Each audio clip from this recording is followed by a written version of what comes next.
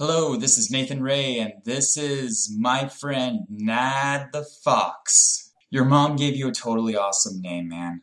Yeah, it's honestly like literally as soon as I just signed up on social media, I just looked at my birth certificate and it's like, yep, there you go. How do we know each other? I think we know each other on Discord. And no, not the character off of My Little Pony. I'm talking about Discord as in the Skype on steroids. Yes, we met through a specific server, correct? Yeah, I think it was a Red Artist Network. I believe you had posted some music in the music channel. I took a look at it. I thought it sounded pretty awesome. Reminded me a lot of the Sonic music tracks from the Genesis era. And yeah, good first impression. You were a talented musician, and we moved on from there. Yeah, I will say, I think my first impression of you was you were practically the most straightforward person I could ever meet, you know? Really?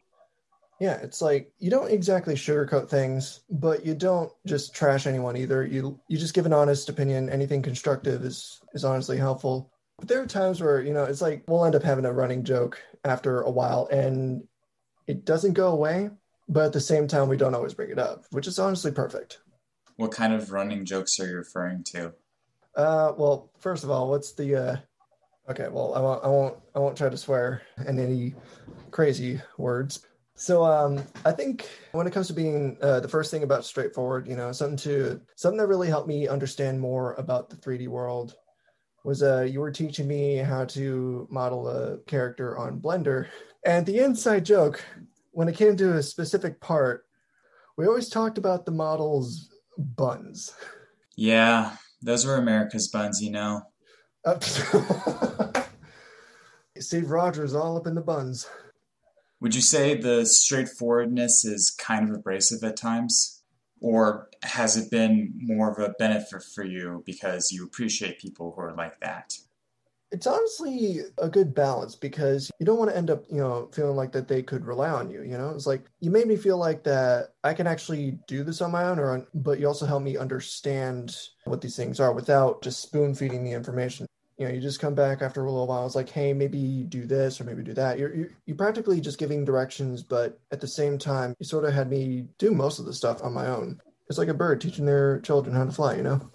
Yeah, I kind of prefer that teaching approach. I've worked as a tutor on and off for the last 2 years, and I find that it's much more rewarding for the students to discover the answers on their own. Because if you start feeding them the answers, then they're not actually learning anything and their grades start tanking. So you don't want that to happen. Yeah, like instead of giving them the cheat code, you show them the concept. And honestly, that's like the best way to learn. That's kind of like the same way I got comfortable with, doing math. So if you see me doing a math equation or something like that, it's because I'm comfortable and I understand it. That way was practically similar, and I just continued going from there. I didn't do it as much because, life gets in the way, but at the same time, I do it as much as I can. Speaking of life, how has God been working in your life over the past week? God, I'll say this, the last couple of months were interesting. It's like if God were like Mr. Beast or something like that, sort of just being like, hey, here's some benefits, here's some good things for you, but also here's a challenge. And I was like, okay, this is a challenge. It's frustrating. I managed to get through it, but it wasn't too bad. I wasn't screwed over. What kind of challenges did you face, and what kind of benefits did you receive? So I'm just going to say this. Beginning part of 2020 was practically, I was cooped up in my house most of the time, cooped up here. I couldn't even go out without feeling like I'm in danger. But then, so it was around July. I was also playing in a band, playing some gigs, and I did not feel safe because of the whole pandemic situation. And the venues I played didn't make things easier. It was after one gig that I just said I just had to leave. After that, I was stuck in my house, still doing full-time college. And then I was like, you know what? I need to find a way to get out of the house. Found that a place was hiring, applied there, got a part-time job, and still managed to get school, which honestly, if you consider that God's way of saying, hey, maybe here's an out for you, then I'm glad. So the out was giving you an excuse not to play at venues anymore? Yeah, because that right now was my main source of income. And I was Oh, just like, I can't do that. Like it's taken a toll both physically and mentally. Was it worth the money at least? It was worth the money, but I can only do that for so long until I have to do something that's more supplementary because things started shutting down and I can't just sit around, you know? It definitely has been a really weird season for musicians this year. Like, so many people have had to play concerts online, and you kind of miss the magic of being there in person. Yeah. And then there were like not just musicians, but producers or just artists in general. A lot of times you would see them outside, or you see a lot of people that say, hey, I want to get into producing or I want to get into music, but they just never had the time because they're running all over the place. But because of the pandemic, they had time to sit down and actually start learning because, they can't really go out or, like under lockdown, you can't really go out. You can't visit people. Some people lost their jobs. Some people ended up finding different jobs. But not only that, but to make use of the time at home, they pick up new skills. Yeah. And that's probably been a good benefit of this whole pandemic situation, even as the world is crashing and burning. Yeah. The world's on fire. Some parts literally, other parts figuratively. Yeah. On my end, the way that God has been working in my life, usually whenever I talk about this on the podcast, I like to go very deep, very personal. And something like that definitely happened within the last week. But it also requires me to go and divert my attention to explain a 20-minute backstory to you, and we do not have the time for that. So I'm going to take that moment, I'm going to put it aside until the next episode, and the moment I'm going to focus on right now is a much smaller moment. The other night, I was in bed, I couldn't go to sleep, my left shoulder was hurting like crazy.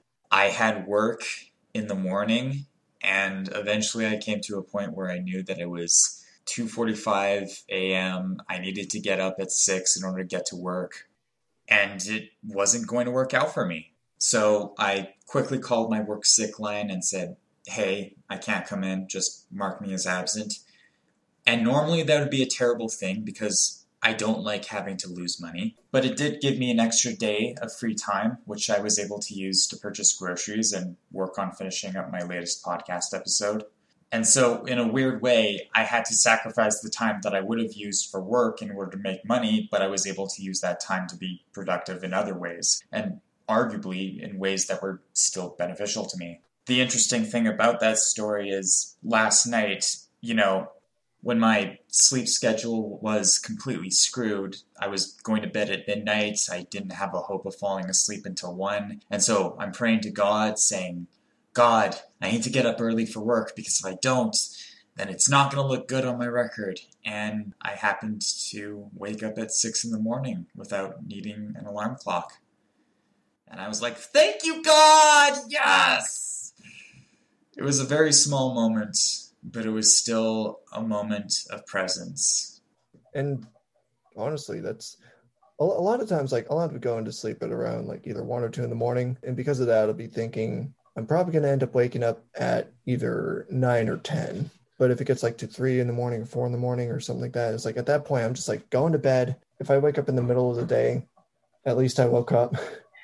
But I'll end up waking up and then I just look at the time. It's like either 7 o'clock or 6 or 5. And I'm like, I swear it could have been longer. Yeah. Did time just stop? Maybe it did. Maybe you live in a supernatural bedroom.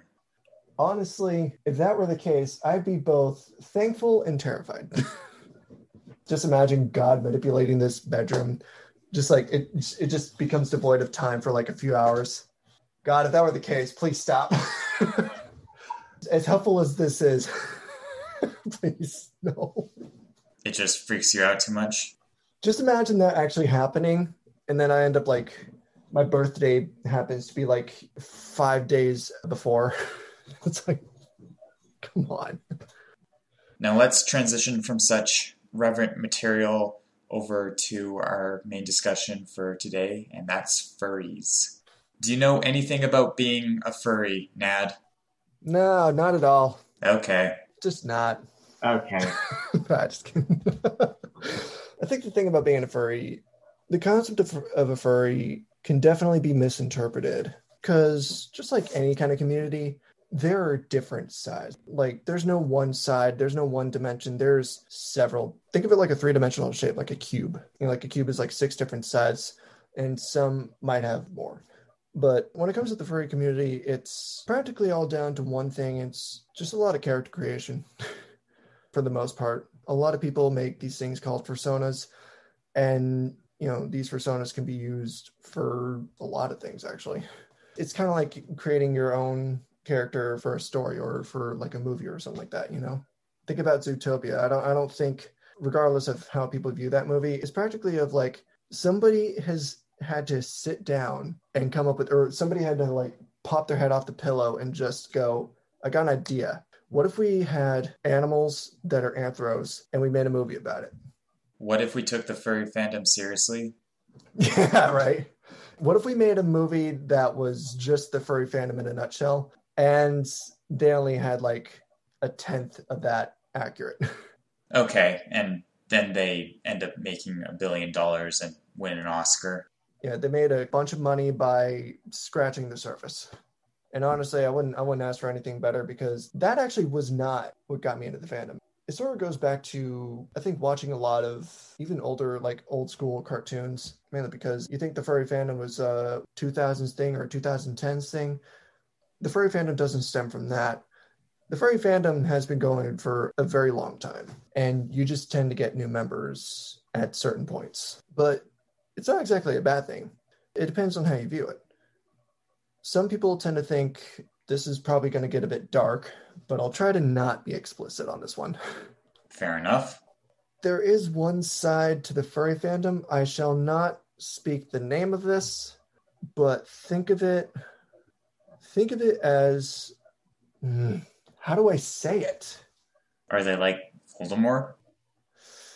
It's literally this side of the side of the furry fandom that I'm going to be talking about is kind of like the Voldemort of the fandom. Every fandom has their Voldemort side, and I'm pretty sure people would know what I'm talking about when I say the Big Bang Theory, if you know what I mean. I don't know what you mean. Let's see. If a furry child, if it was like, what makes a furry child? Well, when mommy fur and papa fur love each other very much, and that's the Voldemort side, the amorous Voldemort side, if you will. The side that's obsessed with sex? There you go. But let's just say that is probably the weirdest side, that you'll find somebody who is very ignorant of the furry fandom. As soon as they hear furry fandom, they're going to think, oh no, great, another hub. You mean another pervert? Yep, another pervert. And then there's some people that tend to take that too far. Do you think those criticisms are well justified, or do you think people are missing out on the better part of the fandom? The thing about that is, it's not all of that. It's kind of like thinking of one side, thinking of one aspect. It's kind of like a character who's, I don't know if this is going to insult anyone, but I'm pretty sure there are some Hollywood companies that have done this a bit too much, where they make one character and they focus on one aspect and they think that's justifiable. And that's honestly like just the shallow thinking of it. It's like, yes, the fandom has this part, but that's not all. Like, you could be a furry and not think about that stuff, and that's fine. Like if somebody were to be like, hey, you ever watch this? And I was like, well, I've seen it, but like at the same time, it's like, hey, you might as well look at all the parts before you make your judgments. Like, I do it for research going, so that's what that is. Good to know. I'll stay away from it. But I'm not staying away from the fandom. Just, it's kind of like knowing your way around it. It's like a city or a street, If you know your way around a city, then every place has their parts to avoid versus parts that are considered safe. You just got to know which ones are which. So you mentioned that the furry fandom is like a cube with 6 sides. One of the sides is Voldemort. What are the other 5 sides? What are the 5 sides that are actually beneficial? So 5 sides, like I wouldn't say this is a cube, but it's more than just 2 sides, One of them is the Voldemort side, where you don't, like, not everybody wants to talk about it, but eventually somebody will spill the beans. One other side is just the art of it, you know. Some people tend to make furry versions of like, I don't know, superheroes, dancers, like, you know, think of like the Nutcracker or something like that. And they'll end up making like beautiful pieces or beautiful like displays. And it's not meant to show like, oh, furries can, you know, furries are furries. It means furries are more than just animals, you know. It's practically characters that you can have do certain things and people can really enjoy them. But it doesn't mean that, you know, they're trying to take over everything. It's just a piece. It's just a thing of like, hey, what if this happened? And then as I say that, this is going into another side where people tend to write stories. People tend to make characters not just as personas or fursonas as they're called. They tend to make these things, like I said, I'm going to be going back to the Zootopia movie as an example, or Beastars or BNA. You know, people would end up creating characters and concepts to tell a story.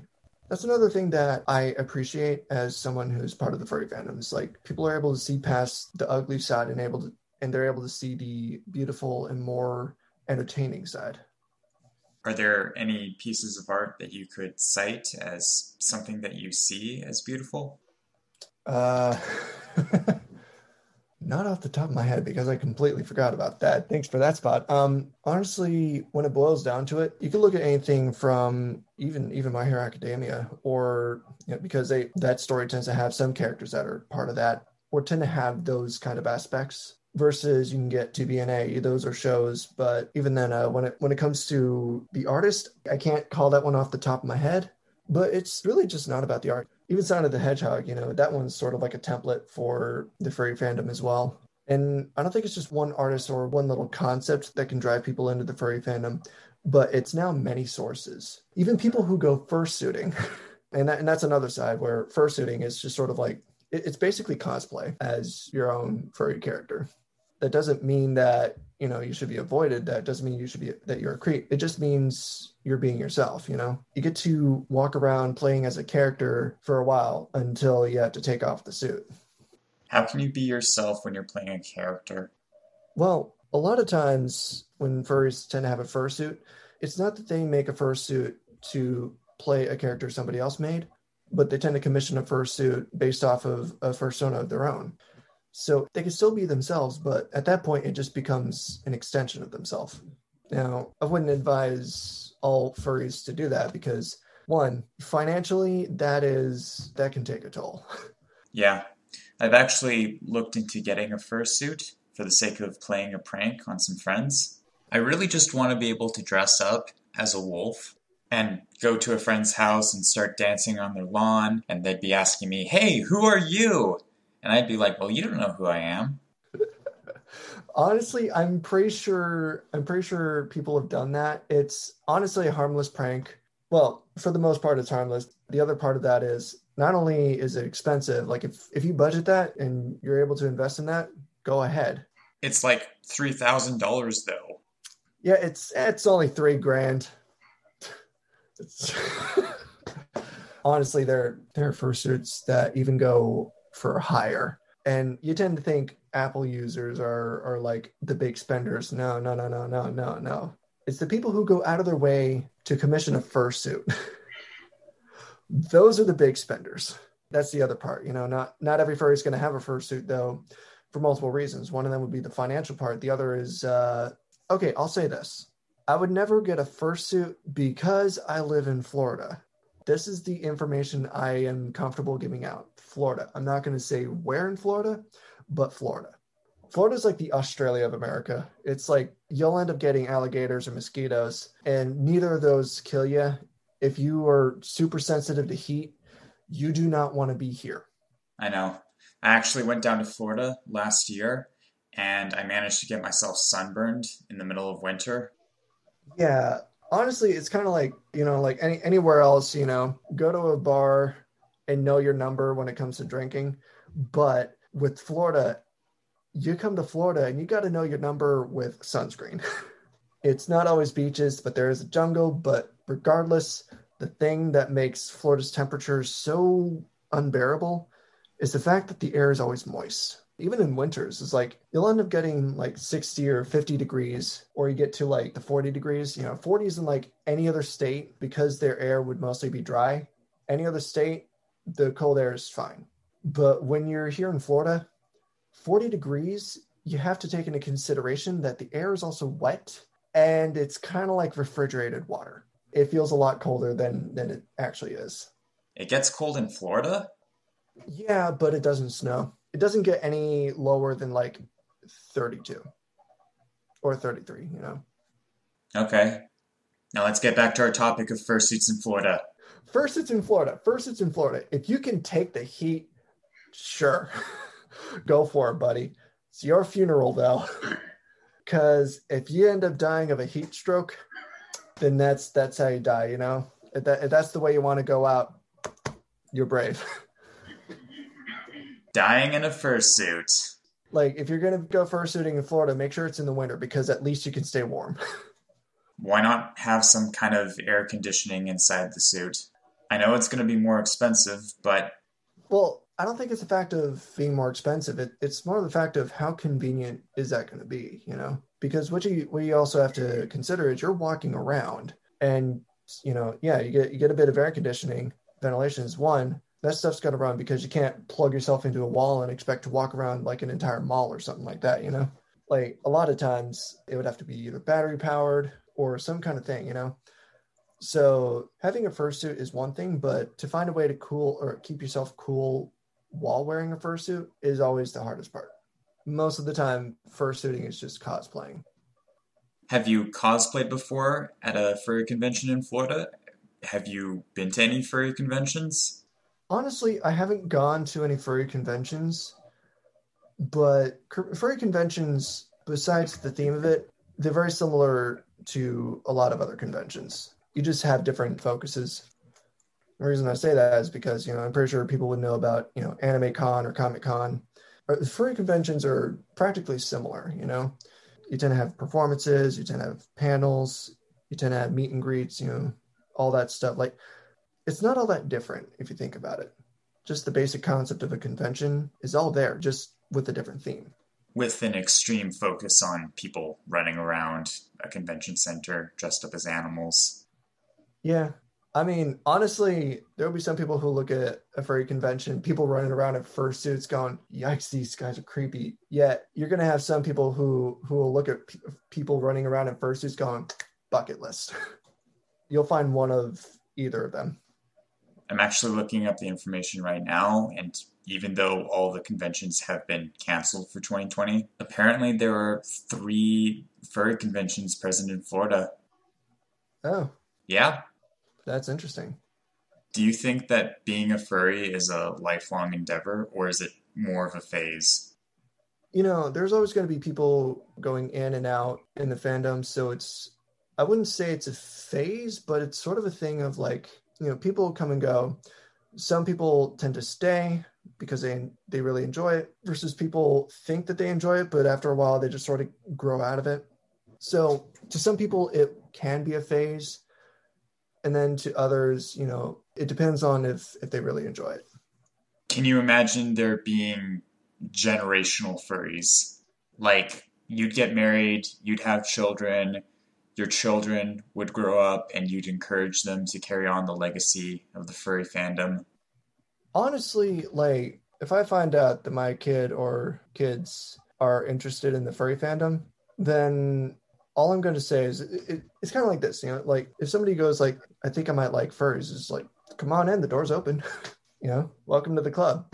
But I don't think you could ever push, you know, the next generation into something. But if it turns out that they're into the same thing, then hey, cool. I see plenty of parents who push Star Wars on their kids.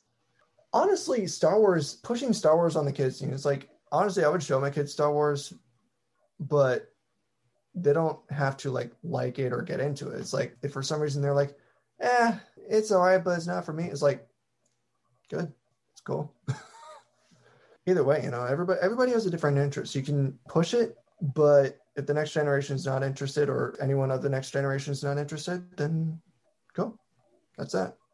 So, on the flip side, how would you react if your kids came to you and said, "Hey, Daddy Nad, you bring me shame. Can you please stop liking photos on Instagram of all these foxes doing stuff with each other?" Uh, Honestly, I think it's a parent's job to embarrass their kids. Including your own? I'll do it. I won't try to humiliate them too far, but when it comes to like, Dad, please stop, it's just like, you guys still associate yourself with me. So, but yeah, I think what it is just sort of, if the kids feel embarrassed, then just be like, hey, you do you. You don't have to follow me on Twitter. You don't, or anything like that. You can literally do whatever the hell you want as long as it doesn't harm people. That's all I care about.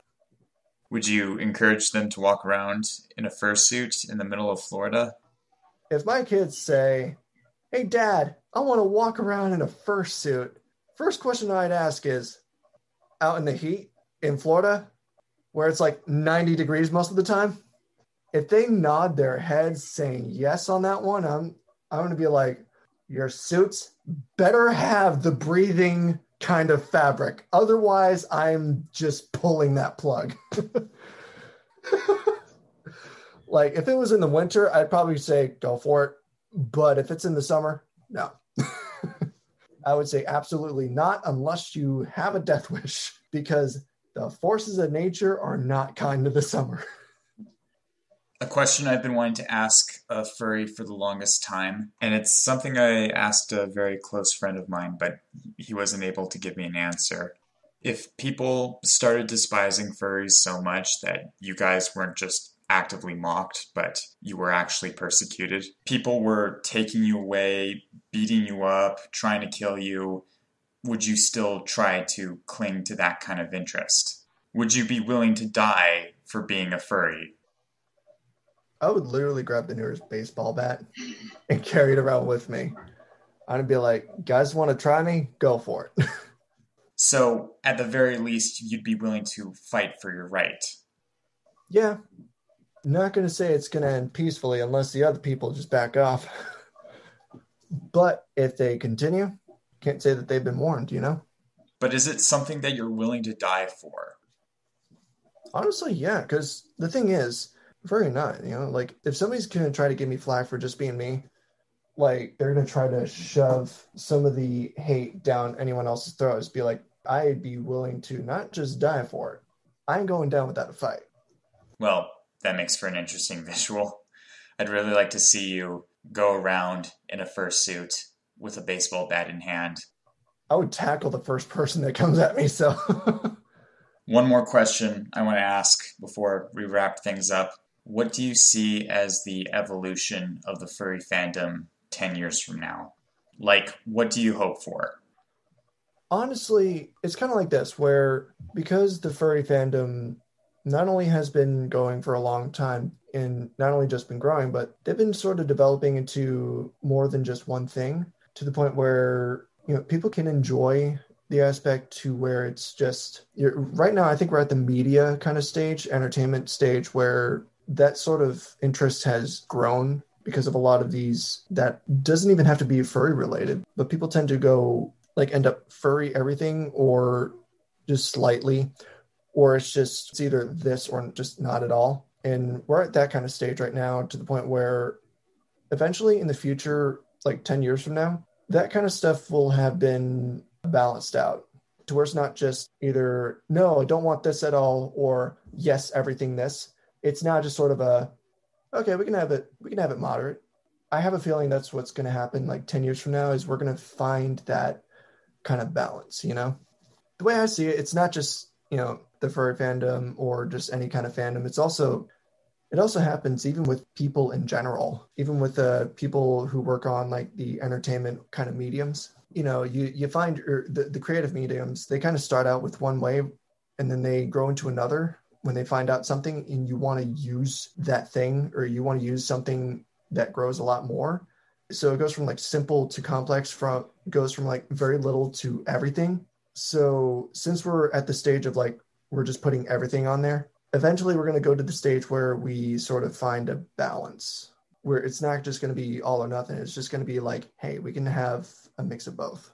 And so you're not going to have the Voldemort side as strong as it is right now. You're not going to have people who are shelling out $3,000 for a fursuit because the cost of making those things is going to go down. Yeah. Because it's like, you can go all the way at times, but sometimes you got to know when to say enough is enough. Yeah, definitely. Anyway, I think this is probably a good place to end it. Before we go, is there anything you want to plug or promote? Not really, unless you count any social media. SoundCloud? I mentioned before that you were a good musician.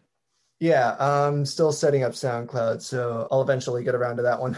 But yeah, Twitter, Instagram, what else? Twitch, YouTube, if that's the case. But yeah, anything other than that, we all got one life. How are we going to live it? I'm going to live my life for the next one. Yeah. Enjoy the time. That I will. Enjoy the time you have, even if it's for a while. Definitely live it. And don't die in a fursuit. Don't die in a fursuit, yeah. Anyways, see you guys. This has been Because We're Not the Same, a podcast hosted, produced, and edited by Nathan Raymond Ray, with special guest, Nad the Fox. To listen to more episodes, you can follow us on Apple Podcasts, Google Podcasts, Spotify, Amazon Music, Verbal, iHeartRadio, or Podbean. You can also visit our Facebook page or our website, bwntscast.wordpress.com. If you're interested in coming on the show as a guest, feel free to reach out to us, and we'll see about having you on. Thank you for listening.